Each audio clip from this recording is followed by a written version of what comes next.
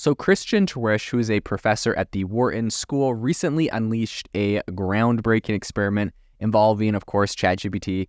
And the experiment aimed to essentially guess whether ChatGPT could outperform MBA students in really coming up with new product ideas. So after successfully passing an MBA final exam earlier this year, ChatGPT is now, facing its next challenge. Is it actually going to be, better, faster, cheaper for creativity? And especially in entrepreneurship and coming up with new businesses. So Terweish expressed his astonishment at the experiment's results in an interview with Wharton Business Daily and said, quote, "I was really blown away by the quality of the results. I had naively believed that creative work could be the last area in which we humans would be superior at solving problems." So the details of this kind of AI versus human experiment have been published in a white paper co-authored by him, along with Wharton OID professor Carl Ehrlich, who's a former Wharton graduate student.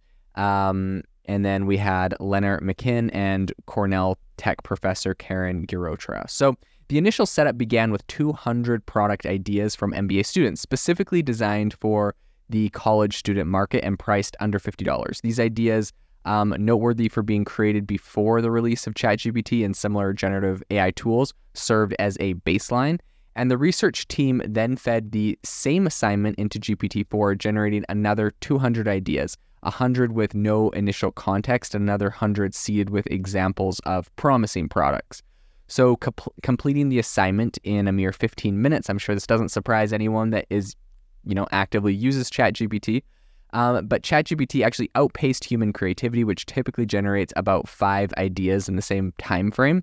But the speed wasn't the only criteria. The team also assessed the visibility of the ideas through a blind consumer survey. I love this, right? Because, of course, it's hard to say, like, which of these ideas would be the best if it's, like the people running the test, or if it's, asking ChatGPT or, like, a specific person. But, running a survey and saying, which of these do you think is better, definitely is a good, a blind consumer survey, great way to test it. So in this department as well, ChatGPT's ideas came out on top. The average purchase probability of a product idea from ChatGPT was 47% compared to 40%, which was the rate for human-generated ideas. And I think what else is really interesting here is that when it was like seeded with good examples, right? Like, so essentially if you tell ChatGPT, and I think this is really important because this is going to come back to something interesting, but when you give it like some good examples, ChatGPT's preference raising rose to 49%, so slightly higher. But I've actually seen it go much higher in certain areas where I'm like,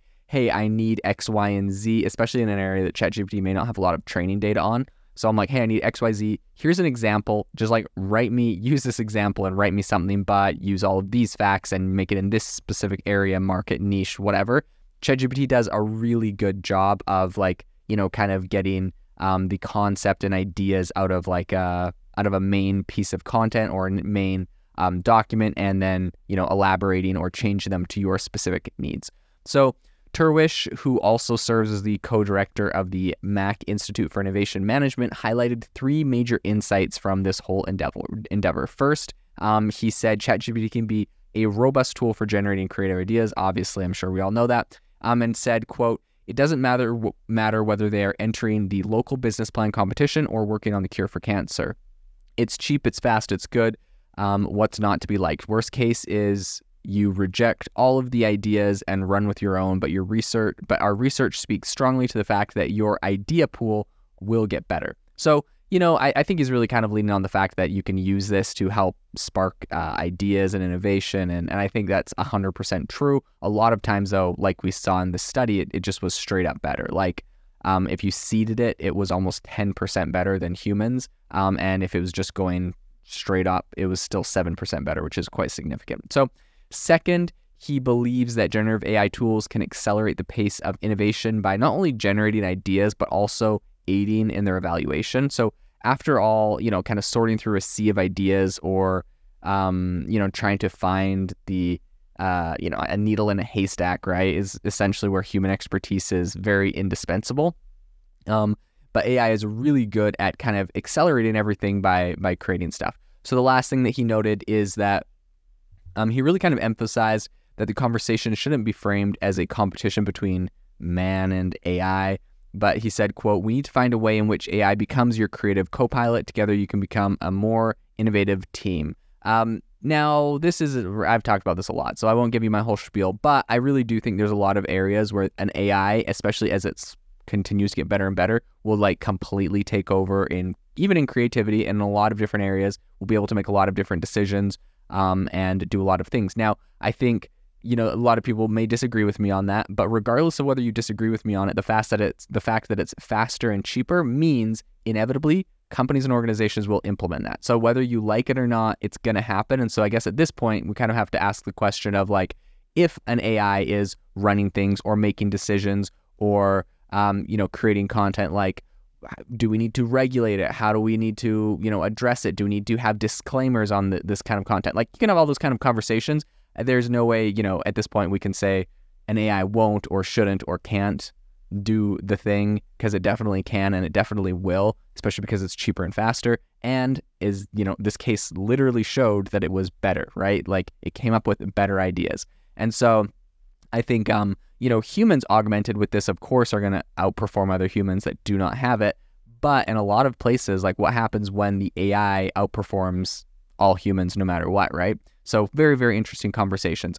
I think as AI continues to advance, the challenge may not be about whether it can replace humans creatively, but rather, some people say it's not about that, but it's kind of about how to integrate the tools into our workflows and kind of augment human potential. I think that's a conversation, but again, I really do believe AI will replace a lot of what humans do. And if you don't like the output, it's just a matter of time before the models get advanced enough and the prompts get advanced enough and fine-tuned enough that these things are able to outperform humans on a majority of, tasks. I think it's coming. So, of course, that's my opinion, but I'd love to hear what you think. Make sure to let me know. Join our Facebook or Discord groups and let me know your opinion. Thank you for listening to today's podcast episode, breaking down how AI is impacting your industry. Today's episode is sponsored by AIbox, a no-code AI app builder and marketplace, which just launched a crowdfunding campaign. If you are interested in investing in a new AI startup, you can go to republic.com/AI-box. I'll leave a link in the show notes as well to learn more.